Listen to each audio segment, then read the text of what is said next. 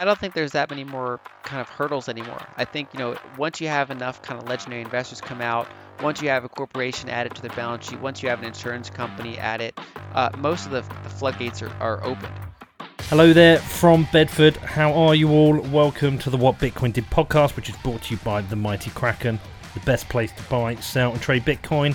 I'm your host Peter McCormack, and I've got my end of year macro review with the amazing Lynn Alden. But before that, I do have a message from my amazing show sponsors. So let's kick off with BlockFi, and a massive thanks to BlockFi for continuing to support the show. It's been over 2 years now they've been sponsoring it. We've stuck this out together, and I'm really, really proud and amazed of what they've done as a company. Now, they did have a big announcement recently. They are launching a Bitcoin Visa Rewards credit card where you can earn a market-leading 1.5% rewards on all card purchases. The waitlist registration is now open to all registered BlockFi clients, and if you want to join the priority waiting list, then you just need to open up a BlockFi account. If you don't want to, then the public waitlist is slated to open in early January, and if you're interested in checking BlockFi out, I do recommend you do your own research and then head over to blockfi.com, which is blockfi.com. Also, a massive thanks to Kraken for continuing to sponsor and support the show. Now, they are my favourite place for buying and selling Bitcoin, and they are the only place I use for buying and selling Bitcoin. And you want to know why, right? Well, Kraken is consistently rated the best and most secure cryptocurrency exchange, and security is really, really important to me. They also have a best-in-class in customer service. So if you've got any issue, whatever it is, wherever you are, if you reach out to them, they can help you get that shit sorted. And if you want to start trading Bitcoin, they have all the tools you could possibly need. So whatever your level of experience, at Kraken.com, it could not be easier to sign up and start trading Bitcoin. They also have a beautiful mobile-first app, so you can buy Bitcoin on the go. And with their margin trading, futures, and OTC desk, Kraken has every option covered for you. There is no better place to trade Bitcoin. You can find out more at Kraken.com or download the app. It's available for the iPhone and Android. Just search for Kraken Pro, which is KrakenPro. Okay, on to the show today, and I'm joined by the amazing Lynn Alden to review 2020 through a macro lens. Lynn has been on the show before, you will have heard her, she really, really killed it. There was so much great feedback about that, so when I was preparing to do a monthly macro review in 2021, I asked Lynn if she wanted to come on board with that, and she agreed, which is great news for everyone who likes her work, that she's going to be on the show every month in 2021. Now, in this episode, we get into what a crazy year 2020 has been, from the pandemic's effect on the economy, the crazy levels of money printing, and fears of high inflation, and how a scarce asset like Bitcoin stands to gain from this. It's been really interesting to talk to Lynn about all of this. It's always interesting talking to Lynn, and this one was no different. It was a great round up to the year. If you've got any questions about this show, got any feedback, you want to reach out to me, it's hello@whatbitcoindid.com. As I said, I always reply to everyone. As long as you don't send me some weird nonsense, I will get back to you. I might take a few days depending on when it is. Outside of that, have a great week, and I will see you all soon. Lynn, hi, how are you? Good, how are you? I'm really, really good, thank you. I think we're all good. What a week, right? Yeah, it's been a crazy week. I mean, I only care about Bitcoin. I know you have a diverse portfolio, but that's my only investment. So when I have a good week, I have a really good week. And when I have a bad week, I have a really bad week. But I know you're a Bitcoiner now, so you must have been enjoying this run-up. Did you expect it? Yeah, it's a little earlier than I would have guessed, I suppose. So, one thing I've been covering since November is I was, cautioning people about a potential correction because we came pretty far pretty fast. We were testing previous highs. And I reiterated that I'm not trading around, that I'm not selling any Bitcoins and just kind of setting expectations. And so we got that correction, we got that consolidation. And then my main focus there was, once it breaks over 20,000, that's quite a run up potential. And so Yeah. until it breaks 20,000, it was kind of vulnerable to corrections. But then it just kind of out of nowhere just broke above 20,000 and kept going. Kept going. Was it just short of 23,800, which I thought was pretty impressive. I think it'll be interesting to see if it stays above 20,000. If there's any pullback, yeah. I don't know. I don't tend to look at what happens this time of the year. Are they still trading as much? What do you expect? With Bitcoin, I don't know. I know that, general markets, people trade less. But, historically for, especially the U.S. stock market, they call it the Santa rally. So stocks tend to do very well into the year end. And so, we'll see if that ends up applying to Bitcoin or not. Well, there's lots of interesting people coming in. Anyway, we're going to do a review of the year, so thank you for doing this. I really appreciate you coming on. Our last show did exceptionally well. It's been viewed over 80,000 times now, which is amazing. And we're going to be working together a little bit more over the year, which is also exciting. But we've got a lot to cover. I think realistically, the best starting point we're going to have to start with is the economic shock. The biggest, you called it the biggest in modern history. What happened this year? Just out of interest, when you call it the biggest in modern history, what kind of time frame is that? Is that like our lifetime, even our parents? I mean, back to World War II, roughly, at least in a lot of countries. Right. So definitely. I mean, it's the biggest I've known, and the Yeah, at least strangest. as yeah, if you measure it as, for example, GDP decline, unemployment increase going up in the United States, and for most countries, I mean, their GDP was just absolutely crushed during quarter two. And so we've already had a sharp rebound. We still haven't gotten back to previous levels in most countries. And so, basically it's a bigger economic shock than the crisis from over a decade ago. And you pretty much have to go back to, the major wars or the Great Depression to find similar economic shocks. Have you noticed any difference between countries which may have handled the lockdowns in a better way, like outside of people's opinions of whether lockdowns should happen or not? I'm not interested in that right now. Let's say, for example, the UK, we kind of have these tier-based systems. We've just been, where I live, been put into tier 3, which is like the highest level. The whole thing's been an absolute massive failure. And you look at a country like Australia, and again, I'm not judging how the strictness of their lockdowns. I'm just more interested in, have you noticed any pattern related to different countries, the economic shock? Not in some of the really broad economic indicators. And so, for example, we can look at Japan, for example. In Japan, they never did full lockdowns. They had very low virus counts, but they still had a really big economic slump. And same thing generally applies to a lot of other countries. There's not a ton of correlation. It partially depends on how export driven the economy is, how commodity dependent the economy is. I think that certainly makes a difference when you get down to the individual small business level, right? Because those are the ones that are the most impacted by the shutdowns. And so that data is much harder to measure. But for example, in the United States, we saw a big drop off in small business activity. Then we started to see a rebound this summer, but then it rolled back over and it's just been kind of stagnant. And so that's actually my biggest concern probably of this whole crisis is that basically that the crushing of small restaurants, small businesses compared to a lot of the bigger companies being able to stay in business more comfortably, partially because they can access capital markets. Partially just because they have more financial reserves to work through, and also because they got bailouts. And even though we did, in the United States, for example, we did PPP loans that turn into grants, so that kind of went to keeping some of these small businesses afloat, but that only lasted a few months. And so if the shutdowns last a lot longer than the stimulus, a lot of them end up going out of business. Yeah, I guess if you're someone like McDonald's, you can very quickly implement a no access. We had it here. There's no access to the restaurant, but you could use the drive-through. We know things like Domino's can very quickly set themselves up to be delivery only, and they have the ability to advertise this, reach out to people. I guess these, if you're a smaller, like a pub or an independent sandwich shop, in that kind of situation, firstly putting in the infrastructure, but also letting people know that you can do that is a lot more difficult. Yeah, yeah, Yeah. absolutely. All right, so let's break down what happened in terms of your kind of observations on how, and we'll use the US as a, that's the majority of the listeners to this, but in terms of what we've seen in stimulus from the government, what's actually been in place? What has the effect been? What's the impact? So the stimulus in the United States took a couple different forms. One was $1,200 stimulus checks. They got a lot of the attention, but some of the bigger components of it were basically that the federal government provided extra unemployment benefits for people that lost their jobs. And so normally the way it works in the United States is that states provide unemployment benefits, and they're pretty small benefits. But this year, the federal government said we'll add another $600 a week to those unemployment benefits. And so that lasted 3 or 4 months. And so for people that got the full amount of that, that was several thousands of dollars. And in many cases, that exceeded the wages they were making that they would have made if they were still employed during that time. So we actually saw briefly national income went up in April and May. Yeah, then also they did PPP loans. These are basically some, several $100 billion of loans that went out to small businesses that are largely forgiven. So they mostly turn into grants as long as you met certain really basic requirements. But of course, we found out over time a lot of that was used for fraud.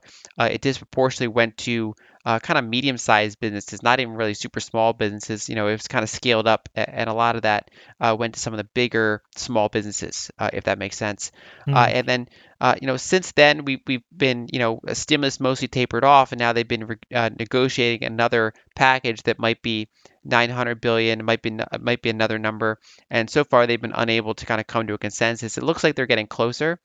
Probably, maybe when this airs, it'll be, we'll have news out, it'll be different. But basically, there's been such like an economic hole, and all the stimulus going back to try to fill it up, and so we're seeing a really rapid increase in the broad money supply and the national debt. And what has the impact of that been? Because like the things that I look out for are very basic, but and some things you highlighted to me, for example, that despite companies closing down for business for temporary periods and the massive impact on GDP, we have seen this massive rise in the stock market despite a huge increase in jobs. It doesn't make sense why this is happening, but what's your analysis? So part of it I think makes sense and part of it doesn't. And so if you separate growth stocks from value stocks, right? So most value stocks like, banks and other things like that, they had a much worse time throughout the year. And only in recent months did they really kind of start to recover pretty strongly. Many of them are still below their early 2020 or late 2019 highs. Whereas tech stocks, growth stocks, most of them just soared all the way to new all-time highs. And in some countries like the United States, those tech growth stocks make up a big chunk of the index, and so they can pull the whole index up really sharply. And so we've seen that kind of bifurcation between companies that are not harmed by it and that were harmed by it. But then because interest rates came down so far, that cash, in many places is negative nominal yields, and then the United States, even if you're getting a zero or a slightly positive yield, it's still not keeping up with inflation, and so you have a negative real yield. And so basically, investors are seem to be using stocks as a store of value. They're saying even though some of them are highly valued, even though they're risky, one of the alternatives is cash that literally takes your purchasing power away. And so and that's like, for example, Michael Saylor pointed out, he was sitting on, hundreds of millions of dollars in cash while the broad money supply is going up, 25% year over year, and likely to go up in not to that extent, but double digit percentages, probably for several more years. And so when people see that happening, they'd rather be in equities. Right. One thing I wanted to understand is that traditionally people invest in stocks. Usually, you should be investing in stocks based on projections of how that company will do and forward belief. But we've also seen a massive increase in retail investors with apps such as Robinhood. I'm guessing that if there's a number of new buyers coming in, I'm going to hazard a guess that these people aren't as experienced in knowing what to trade, how to trade, reading cash flow forecasts, reading projections, looking at the competition with the market, and maybe are just buying a little bit more based on, I don't know, gut feel. And therefore, does that just traditional supply demand mean that there's too much demand for those stocks and that's inflating the prices? Yeah, pretty much. And we haven't really seen this type of retail enthusiasm since the late 90s during the dot-com bubble, Yeah. because we never got this during, in the aftermath of the 2009 crisis, for example, when the stock market started to recover, we never saw that enthusiasm come back. And whereas we have to go back pretty much to the late 90s to find, a lot of indicators look similar. So back then, the amount of IPOs was very high, and the majority of them were unprofitable. Something like 80% of them were unprofitable. And of course, there was a frenzy of retail buying. That was, of course, like not long after the creation of the consumer internet, and so the availability of online brokerages really took off. And so, we had that big kind of lull where there wasn't a lot of, retail activity. We saw more passive investing.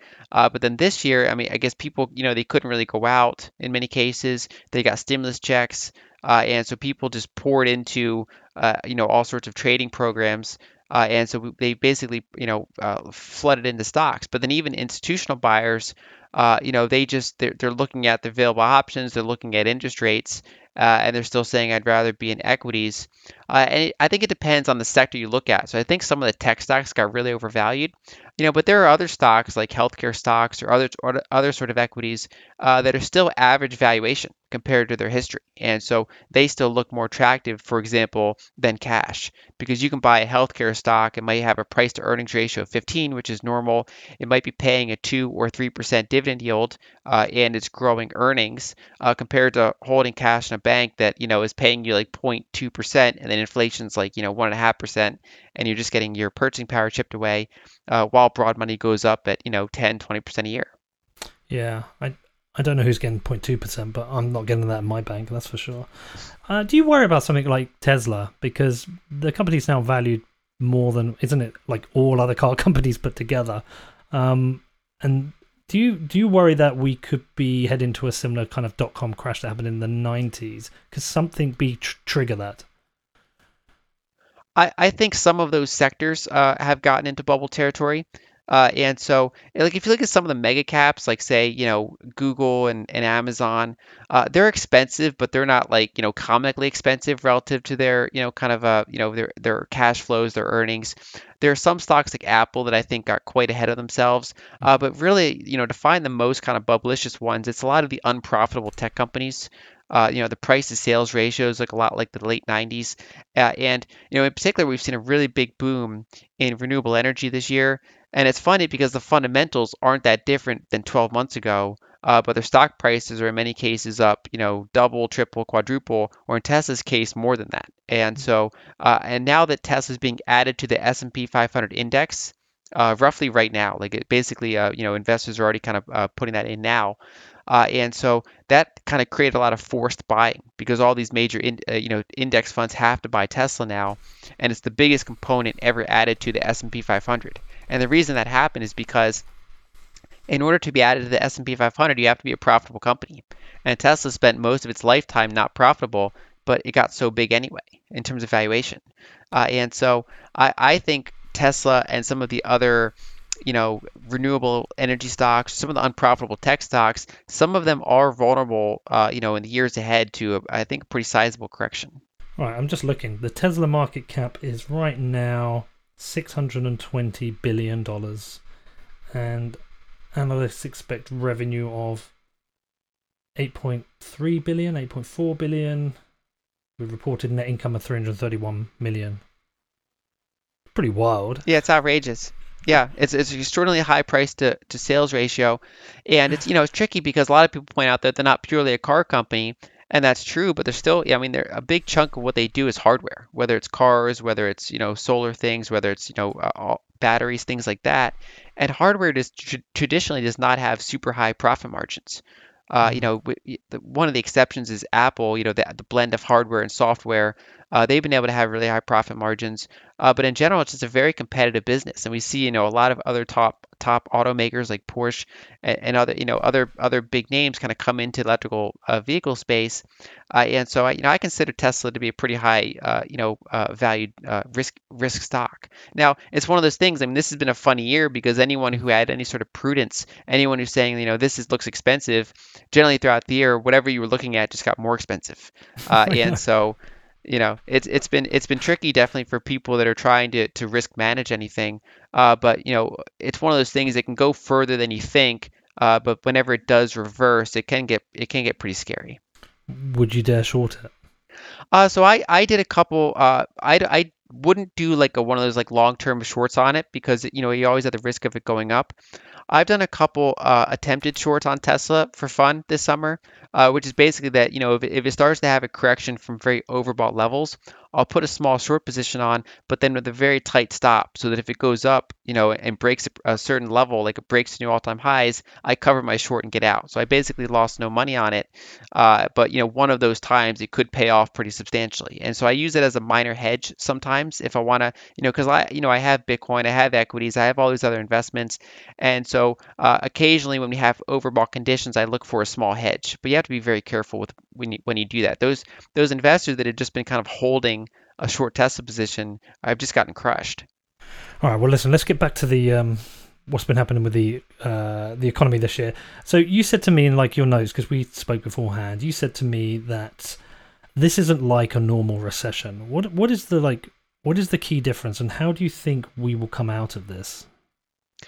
So with most recessions, basically you get a big decline in economic activity, you get a big deleveraging event, and you get a big stock market decline. So people lose a lot of net worth on paper.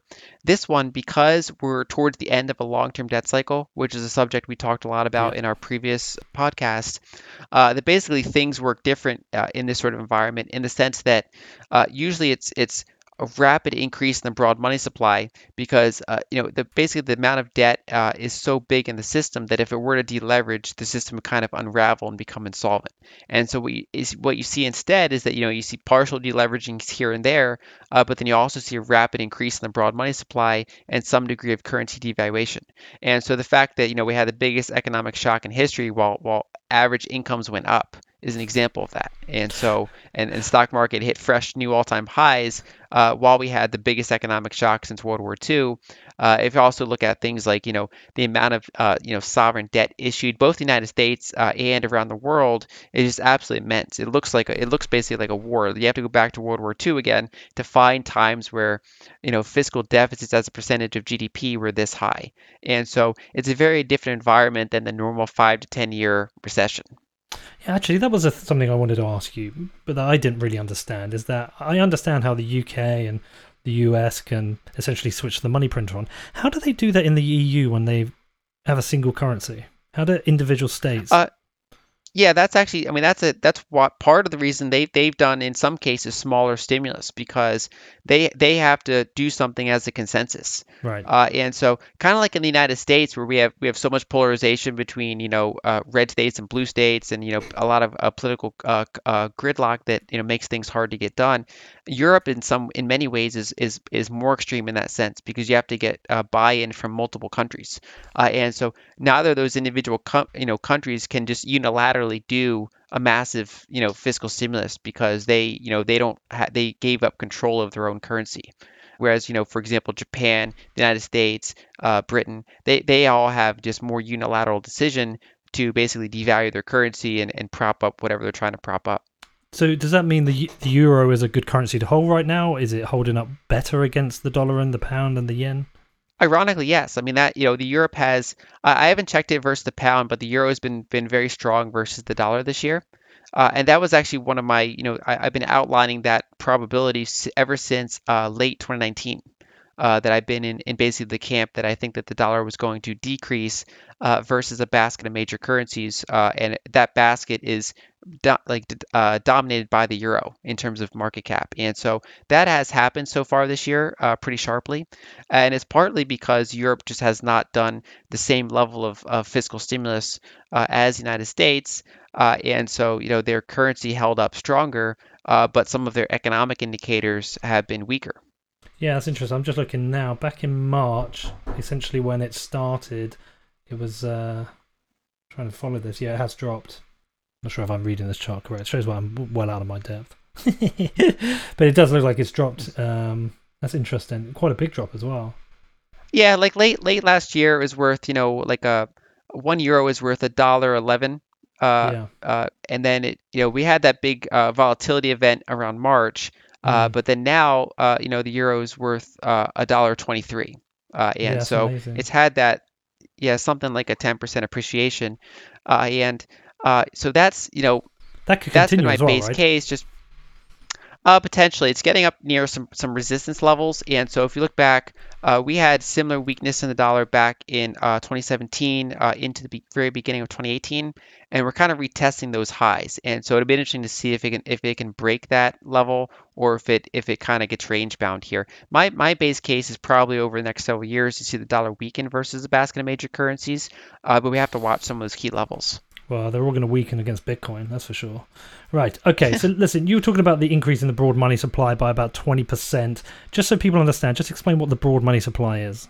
Yeah, so there's a couple different ways to define money. It's funny because we think of money should be simple to define, but it's actually there's multiple ways to define it. And so, banks, for example, have base money. So base money consists of things like the reserves that banks have, on deposit with the central bank.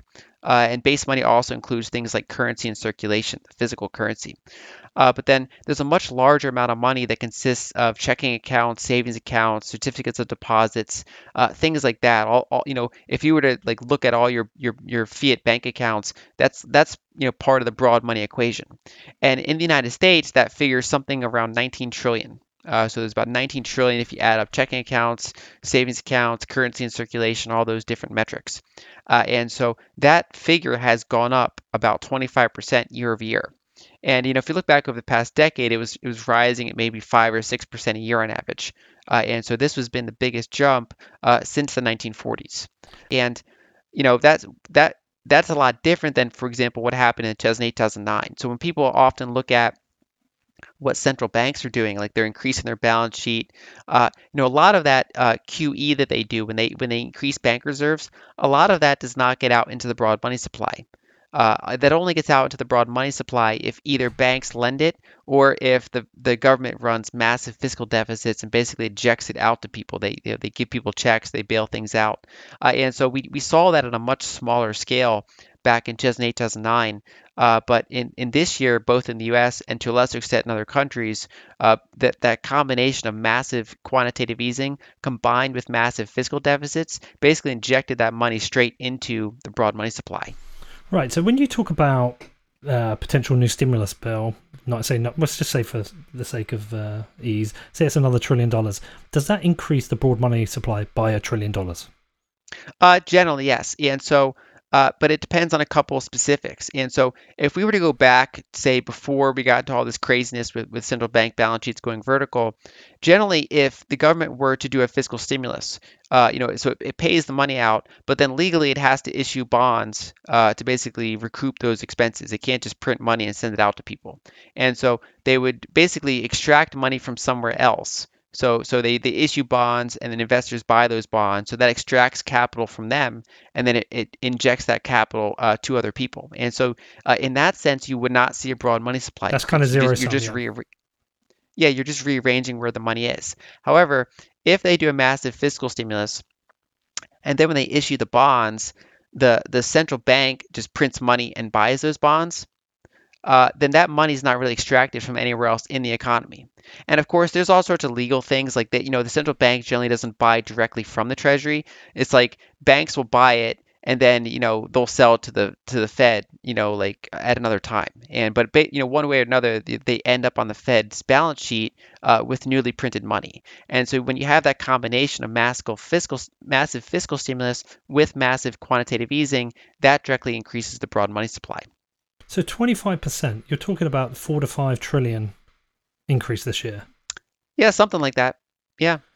Holy shit. Okay. So the implications of that are, how does that tend to trickle out into the economy? What tends to be the implications? Because I've read a lot about a lot of the money just ending up making rich people richer. There's a lot of people complaining about that's essentially what's happened here. It's gone to essentially the billionaires and the people running the companies. But where does this tend to kind of trickle out to? So if you look back historically, again, looking at the United States, we over the past century, we've had two very inflationary decades. Those were the 1940s and the 1970s, and both of those were also the two decades that saw a very big increase in the broad money supply. Basically, we're on track where broad money supply increases over the past several years, especially because of this year, are starting to look like those decades. Now, Right. we've not seen the official consumer price inflation tick up to that level yet. And there's a variety of reasons for that. One is because a lot of people couldn't spend during this year, right? They could spend on things like, home goods or, they had to kind of target their spending. They couldn't travel as much. They couldn't eat at restaurants as much. So that money didn't circulate very well. So we got a decrease in money velocity. And so it partially depends on how that stimulus is done. So if hypothetically, if they just had all the money go out in the form of stimulus checks or things like that, that would get out to the regular person, pretty significantly. And in part, that's what happened. But because also part of the money was used for corporate bailouts, part of the money went to, the high end of small businesses in the form of PPP loans. Like I know there are literally financial asset managers or research firms that got PPP loans that turn into grants. So they were doing fine, then they got money, it turns into grants, And part of the reason, like PPP loans were supposed to support the employees. Like Hmm. if you otherwise would have to fire employees, this says, okay, you get this money, but then you have to use that mostly to pay employees. But if you were not really planning on firing employees anyway, and then you still got the check, that all just goes up to senior management. That just goes up to whoever owns the company, unless they decide to give it out as bonuses or something. And so, because part of the stimulus went to those kind of upper echelon groups, and part of the stimulus went down to the everyday people, it's kind of a mixed bag. So, is there potential then, as we come out of lockdowns and people have their vaccinations and life gets kind of back to normal, that there may be an inflationary shock as people have sat on money? I know myself. Look, I can't spend any money at the moment. I can't travel, can't have holidays. I've saved money during this period, but I do know once it ends, we're going to have a holiday. Might buy a car. All those kind of things. May move house. Can you have an inflationary shock as there's a sudden, rapid increase in the circulation of money? Is that a possibility? Yeah, I think so. And part of the reason we didn't see any sort of official inflation this year in a broad sense was because you had that big increase in the money supply that was offsetting that big deflationary shock. Yeah. And so if you alleviate that deflationary shock, I mean that money's still out there forever. And so if that money starts to move a little quicker, it's pretty easy to get an inflationary shock. And there are a couple of things, for example, because we had a big decrease in energy prices this year. So energy prices are one of the big components for inflation. Right. And so because we had that kind of took away a lot of the inflationary potential. But then, of course, because commodity prices and energy prices became so low, we saw a lot of oil and gas companies start to cut their capital expenditures. So their production over the next several years is now lower than it would have been. And so if you get that rebound in travel, if you get that, basically that rebound in energy demand, up against tighter supply, then you can get higher energy prices, and that would likely trickle out into broader inflation. And so I think that's one of the key things to watch for is what happens with energy markets. So I think there's a decent chance that by late 2021, maybe 2022, you definitely could see some of that pent up demand as it relates to travel. So far this year, we know there has been targeted inflation. And so, for example, grocery prices in many countries became very elevated because we had to kind of rearrange our supply chains. We had some shortages, and if you look back in general, even though this has been a quote unquote uninflationary decade, official inflation measures have not been very high.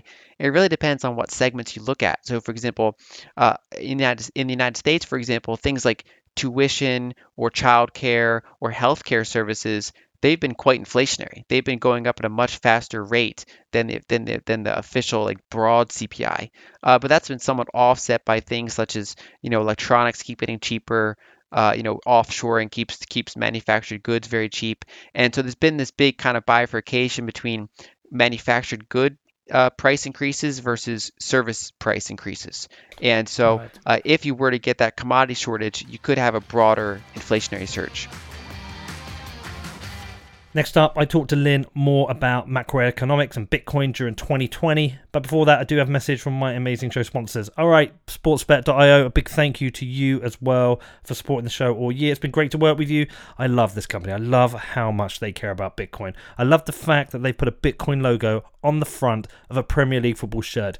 If you get to watch Southampton this year, you'll see all around this. Actually, with Arsenal as well, you'll get to see all around the stadium sportsbet.io Bitcoin adverts, which is pretty cool. Now, sportsbet.io are the best place for online gaming because they do accept Bitcoin, which is pretty cool. And if you like gaming, they have markets for everything you could possibly be interested in. All US sports, all football, Premier League, Spanish football, Italian football, they've got everything covered. And for new customers, they always have a range of promotions available. Just head over to sportsbet.io/promotions, which is sportsbet.io/promotions. Okay, lastly, we're going to talk about my friends over at Casa, who absolutely crush it with Bitcoin security. Now, with the market booming, with Bitcoin hovering around the $26,000, $27,000 mark, which in itself is slightly mental, but with it around there, some of you have probably seen your Bitcoin stack grow to quite a decent level, and you're probably thinking about your security. Now, with Casa, you're going to have a multi-sig setup, which is going to protect you from hacks, personal mistakes, in-person attacks, device failure, and so much more. I signed up 7 months ago. I became a paying customer. I didn't even take it for free like Nick offered it. I paid. I'm glad I paid for it. I've got so much peace of mind. Now, if you want to become a Casa customer, if you want to check it out, they do have a product for every Bitcoiner. They've got Casa Gold, which will give you triple the security of a hardware wallet. That one is only $10 a month. If you want to go a bit more premium, they've got Class of Platinum, where you get their 3 of 5 multi-sig, which is the best protection for large Bitcoin holders. That also comes at a great price. And with Casa Diamond, you get their full service offering. That includes a customized personal security review, inheritance planning, and of course, they're best in class in security. There is no better time to upgrade your Bitcoin security and get total peace of mind. You can find out more at keys.casa, which is keys.casa. What happened with inflation during the 40s and the 70s? How bad did it get? And add to that, how bad do you think it could get? What kind of rates do you think we could see? So that it depends on the country you look at.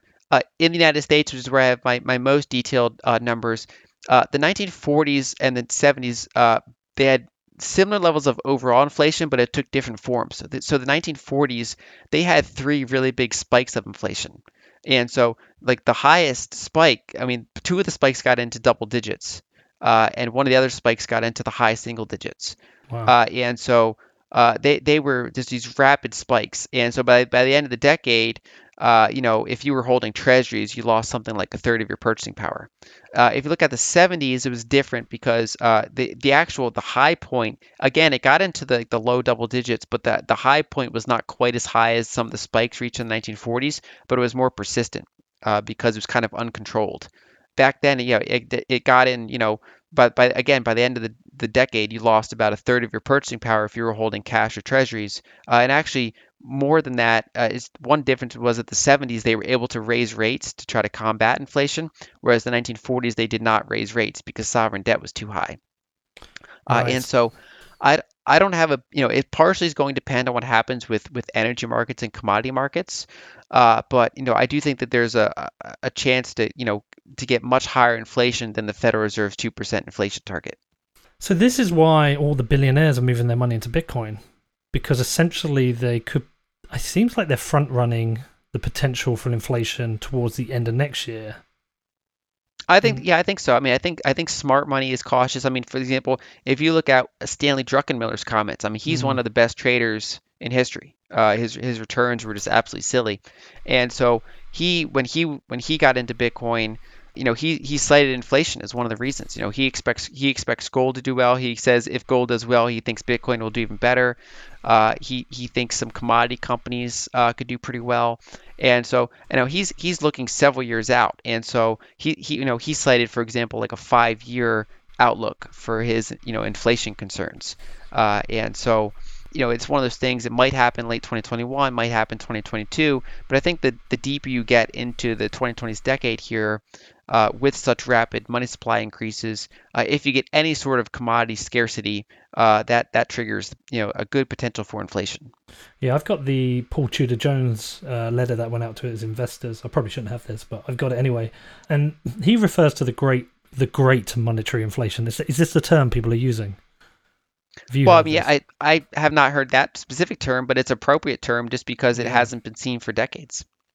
I mean, it says in here, enlisting all the instruments that might respond to the great monetary inflation, the May investor letter postulated that one day Bitcoin might become the fastest horse in the race. He's actually very interesting. He's got all the different measures like Nasdaq, bunch of things I've never heard of that you'll know about. Um, GSCI, the Australian. I think that's an Commodities. Australian. It's like commodities, the yield curve. But he sees Bitcoin as the best asset and the fastest horse in the race with this. So it feels like what we're seeing with Bitcoin right now is that it's a race to get in because we saw what happened with the price. It's doubled since Saylor did here. So if anyone wants to do what Michael Saylor did, it's going to cost them double what it cost him. It's a real like first first come first serve with this. What did you make of that? Also, what did you make of Mass Mutual? Oh, that's interesting just because, like a tech company doing it is different than, a really established insurance company. And so, The fact that now insurers are getting involved. Now, of course, for them is a much smaller percentage of their assets, is a fraction of 1%. But basically, that opens the floodgates where insurance companies could have a non-zero Bitcoin position, and so that represents trillions of dollars of capital. And if 1% of that gets into Bitcoin, I mean that can move the price around the world. And so it's one of those things where that individual purchase was not very significant, but if that represents the beginning of a consensus, that's pretty interesting. And it's funny because a lot of insurance companies don't even invest in stocks. And so if you look at a lot of insurance company balance sheets, it's mostly bonds and really super kind of low volatility investments, and then some of them also venture into equity positions. Berkshire Hathaway, Warren Buffett's company. I mean, that's primarily an insurance company, and they invest in equities, obviously. And then, there's other firms like Markel or one of the Ohio-based insurers. Some of them go into equities, but a lot of them are bonds only. And so to see, this one just going to Bitcoin is pretty interesting. Are you more bullish now on Bitcoin? I about as bullish as I was this summer. So I started my position in April, and I was, pretty bullish. But by the time I got to the summer, I was extremely bullish, and so I kind of have that same level of quite bullishness. You're not wishing you just put all your money in Bitcoin this year. You're not thinking, damn, that was the one trade. Just It's just not how. Yeah, I don't put I all know in. I you have a pretty don't. sizable position though. I Yeah. read your reports. How long do they take you, by the way? Each one's like a book. They take several hours to do, but research goes into it ahead of time. Yeah. And I mean, some of my public articles, like my recent one on the global dollar reserve system, I mean, that one was one of my longest pieces ever, so that took days to put together. Hold on, was that the one you sent me? No, that one, the other one, that Ah, was actually the the one I money sent printing you, one. the Yeah. money printing one. That was also one of my longest, though. That took a long time, and in part because it was partially aimed at educating retail investors, but it was also kind of a response to some other professional investors because there's been a lot of debates lately about what exactly constitutes money printing, and so that was kind of a response to some of them to kind of lay it out and say like here's the mechanics and to basically kind of a counterpoint to some of the arguments I've been hearing. Well, what does constitute money printing, and what are the myths? Where are people getting it wrong? So there are basically people saying that because quantitative easing does not get out, into the broad money supply, that it doesn't constitute money printing. And I agree with that part. But I think what a lot of people were missing is if you do quantitative easing combined with massive fiscal deficits, that injects it almost one for one directly into the broad money supply. And I Okay. think there are a lot of people kind of missing that extra variable. Okay. Okay. Because if you go back to 2008, a lot of people saw those balance sheets go vertical and they were calling for hyperinflation, and of course we never got that. It was not a very inflationary decade, and that's in large part because they missed the fact that there was no mechanism to get those bank reserves out into the broad public. So it was not lent by banks, and deficits, while they were sizable, they were not huge, and so we didn't see a rapid increase in the broad money supply after the global financial crisis, despite all of the central bank balance sheets going vertical. But so a lot of people are saying basically that it's going to happen the same thing this time. Quantitative easing is not inflationary, and I'm saying okay, that's fair, but look at what broad money supply is doing, because this time is a different matter than 2008, 2009, because that's getting directly out into the broad money supply. So if somebody was listening to this, Lynn, somebody, yeah, a bit like myself, and they're thinking, right, crap, I don't understand all this, but I'm nervous. What are the things that people should be looking out for? Because whilst we've had all these warnings, everyone's been warning us about the money printer, everyone's been warning us about inflation, but like you say, things are quite steady at the moment. Here in the UK, we aren't seeing massive inflation. We just aren't, and yet our government is borrowing more money than they've ever borrowed. What are the things that people should be looking out for, and when would you think they will start to notice, an impact on their personal income or savings, I should say? I would focus on probably energy prices. Okay. Watch what oil is doing. And if you're going to watch another indicator, watch what broad money supply is doing. And if you look at, I mean, several countries, if you look at most countries in the world, their broad money supply has not gone up as rapidly as the United States. So if you look at, a lot of places in Europe, if you look at China, if you look at Japan, their money supply might have gone up, say, 10% year over year, which is pretty significant. In some cases, a little bit more. But the United States has been one of the exceptions where we've gone up 25% year over year. Yeah, you talked also about the signs of recovery, and you talked about a quick V rebound that rolls over into a flat grind. What do you think is going to be here? Is it because there's certain companies that can rebound quickly and there'll be access to capital, but there are other industries that perhaps have been almost decimated? Yeah, pretty much. And so, if you look at previous, if you look at the 2008 recession, if we look at the 2001 recession in the United States, it took several years to get back to full employment. So, not just in terms of the unemployment rate, but in terms of the number of people employed. And so a lot of people earlier this year were calling for a V-shaped recovery. They were like, as soon as the lockdowns end, I mean, this is back in March and April. They were like, as soon as the lockdowns end, jobs can go right back up. We'll get back to normal. And I was pointing out that's not how it works. You can't just have millions of people leave the labor force and then quickly go back, because what you have is you have a full credit cycle play out. So you start to have insolvencies. You have thousands of restaurants just go out of business and close their doors. You have some of the more cyclical businesses, companies that make products for restaurants, companies that make that are associated with travel. A lot of them just go bust, and so those people never get back to their job.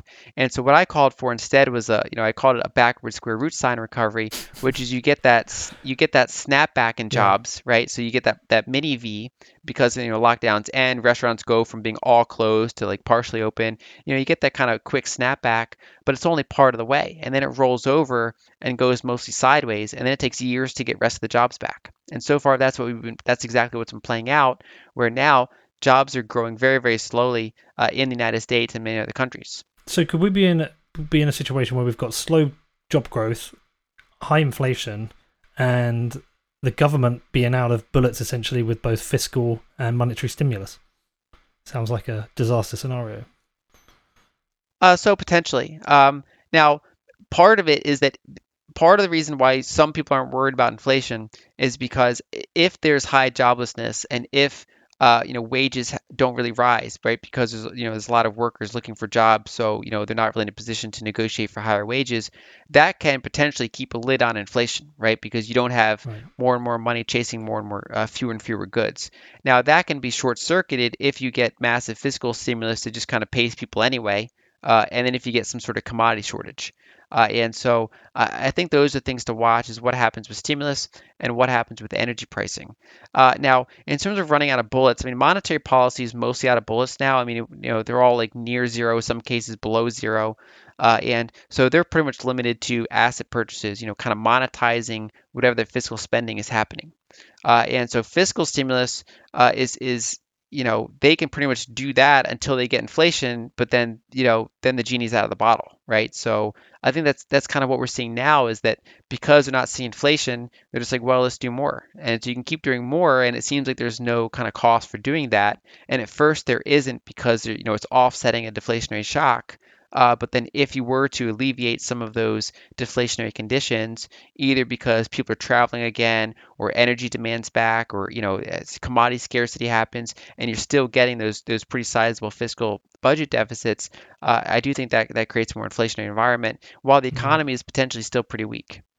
Yeah, it's interesting because you referred to classic fourth turning stuff, and it's only a book I've recently come to know, and I'm kind of working my way through it, and it's kind of prophetic, really, that is what we're going through here, and it feels kind of scary, really, because of the implications of what a fourth turning means. We discussed it, I think, at our last interview. I think I mentioned I'd been out to Santiago in Chile, and there was massive inequality there. And it seems like these are issues that seem to be affecting other markets, and can affect here in the UK and in the US. An increase in people unemployed, and an increase in crime. It's kind of scary. No, yeah, it's definitely. I mean, I can't imagine how, especially for people that couldn't work from home this year. I mean, imagine the anger a lot of people felt when their restaurants was closed. Either they owned the restaurant or they worked at the restaurant, or they worked in travel, and so a lot of people are just experiencing a lot of economic pain this year. Basically, it's at the situation where there's so much kind of bifurcation between some places did very well throughout the pandemic, other places did very poorly, and so there's just a lot of frustration build up, and it also goes country by country. So, for example, in the United States, if you look at the median net worth of the person, it's actually lower than the median net worth of most European countries or Japan, basically most other developed countries. And so there's a lot more economic vulnerability here for people that if they lose their paycheck, especially also because they can potentially lose their health care. And so it's just been it's around the world, especially the United States and but many countries around the world, it's just been an extremely kind of difficult time for people to go through. And so yeah, if you go back to the fourth turnings, it's just always a very kind of challenging event where existing institutions get challenged, right? So more and more people stop listening to kind of the establishment authorities and start kind of wanting to do their own thing. And so, some people, for example, I think you had Brandon on your podcast who linked the fourth turning to Bitcoin. And so Bitcoin's kind of a classic fourth turning response, right? So it's saying, the people are just going to do their own thing if they don't like how governments or central banks are handling things. And so we've seen this kind of big interplay between, some of these more decentralized forces versus some of the centralized forces. Yeah, and we're in this position now, which is there's like this crossover I'm doing where I'm kind of working my way through the fourth turning and the sovereign individual, whereby we do have this escape valve where people do have Bitcoin, but also have the ability to move, and this kind of like regulatory arbitrage where it's a thing that Balaji talks about that's really interesting is that there's you can vote with your you can vote with your ballot, with your feet, and with your money, and right now the vote with your feet is the most powerful vote that you potentially have. The mass exodus of people out of San Francisco into places like Austin and Miami is super interesting, and I'm kind of intrigued on what the impact that is going to have. I don't know if you're tracking any of that.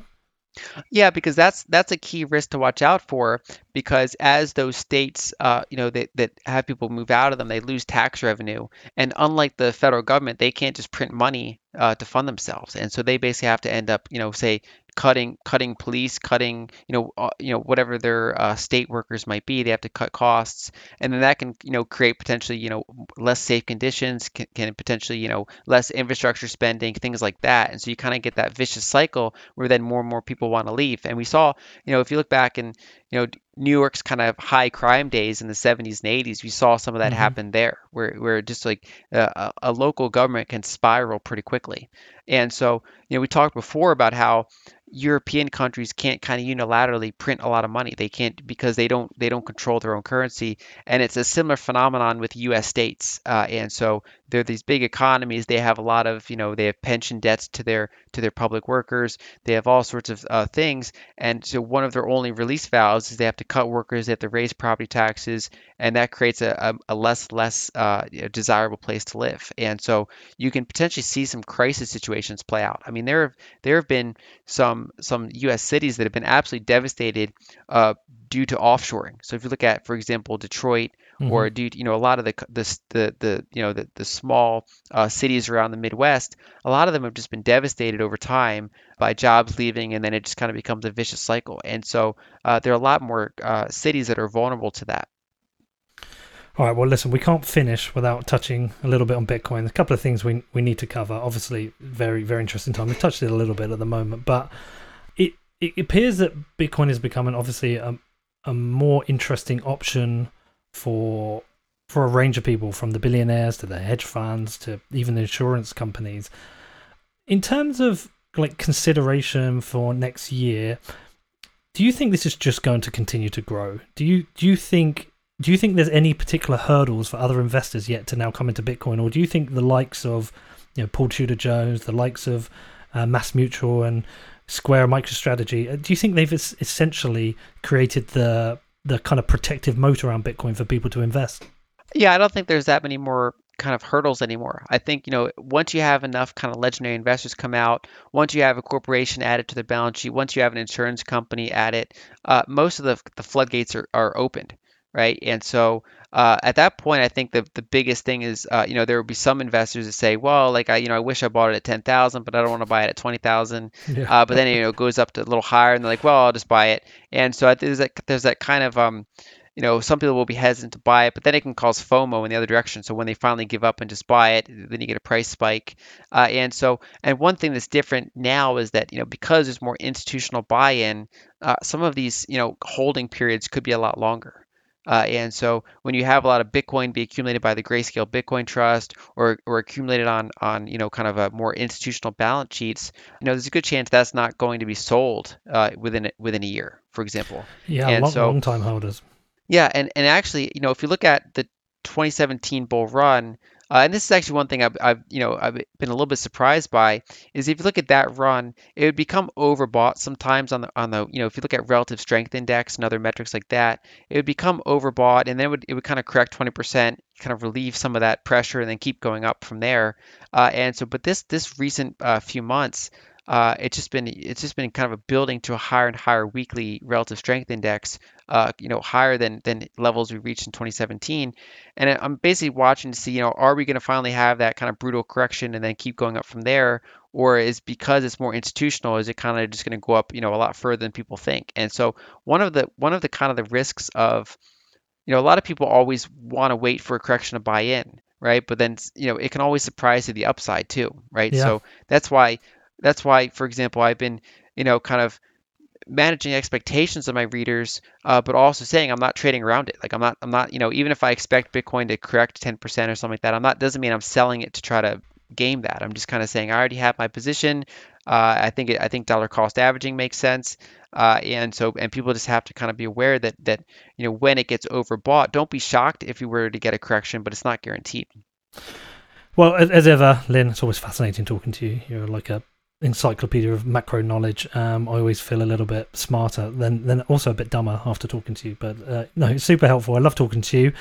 Yeah, it looks like it's going to be a great year for Bitcoin next year. Very excited. Appreciate you coming on. Looking forward to making lots of shows with you next year. And I wish you a Merry Christmas. Yep, thanks for having me. Merry Christmas to you too. And we'll see how the rest of this year plays out. I'm hoping that by 2021, things start to return a little bit more to normal. All right. I know you love that one. I don't even need to ask. How good is Lynn? She's amazing, right? I'm really looking forward to these shows next year. I think it's going to be a great way of keeping on top of everything that's going on throughout the year, definitely from the macros perspective, because it affects us all. Now, the schedule is a bit all over the place right now. Firstly, there's been some important shows I needed to get out, like the one with Coin Center the other day. If you haven't checked that out, please do go and check that out. Some important work that they're doing over there. I also want to get my end-of-year review with Matt Odell out, but that's probably going to have to come out on Thursday now, literally the last day of the year. Anyway, next week, everything will be back to normal, back to my normal Tuesday, Friday release schedule. Just want to say big thanks to everyone who supported the show all year, really, not just on an ongoing basis. Whether you're a guest, a listener, someone who tells their friends to check the show out, a sponsor, you're all amazing. I couldn't do this without you. So I hope you've all had a great year yourself. I know it's been a bit weird, a bit fucked up for us all, but I hope you've somehow had a good year. If you want to help the show, I always just ask for reviews on iTunes. They really help with the listings. It takes about 2 minutes. If you want to do that, I will massively appreciate it. Outside of that, have a great week, and I'll see you all on Thursday.